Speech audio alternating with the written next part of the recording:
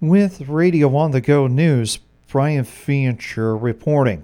Iowa National Guard Adjutant General Benjamin Correll says it's increasingly difficult to recruit new soldiers and airmen, and less than 30% of young Americans meet the physical and medical requirements for membership. We open the door and want lots of young men and women from Iowa to enter our ranks, but not everybody wants to serve. There's other opportunities that attract him.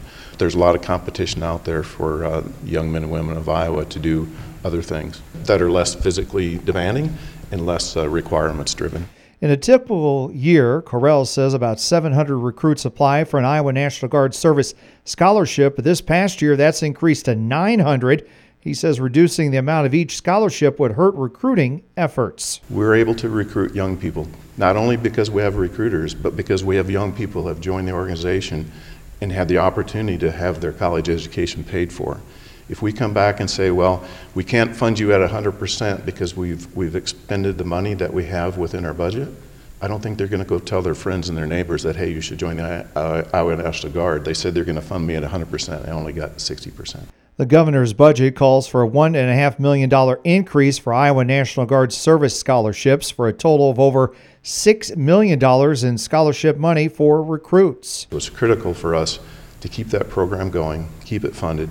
It's important for Iowa, it's important for our communities to get these young people with a college education, and then we got to balance their requirements in the Iowa National Guard with their ability to go to school.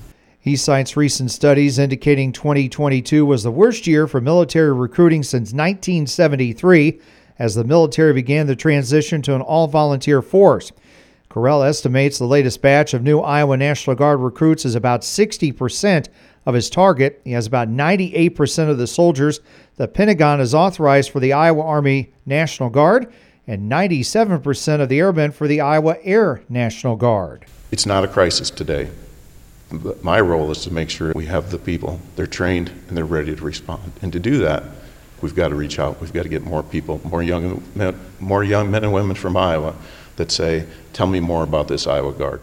He spoke with reporters after he delivered the annual Condition of the Guard address to legislators this week. The Alden School Board Monday will tour the school building, and after the tour will review 3 options for the next school year calendar and will review initial information on the general fund budget. The Alden School Board meets Monday at noon, 12 p.m.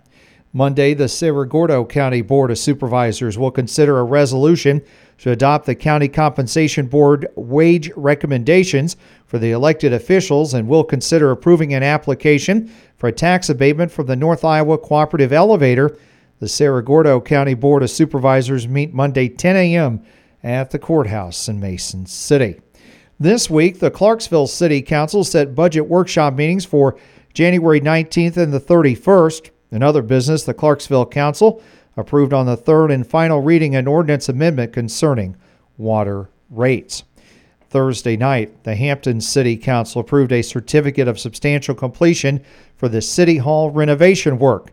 In other business, the Hampton City Council approved a resolution authorizing the filing of a petition by the city to obtain the title of an abandoned property located at number 4 and number 6 First Street Northwest. The Allison City Council this week received budget requests for the public library and the Parks Department. The council took those requests under advisement. In other business, the Allison Council approved to proceed with contract negotiations with Boomerang Corporation for the city's lagoon project and approved a budget workshop meeting for January 30th at 5:45 p.m. For Radio on the Go News, Brian Fincher reporting.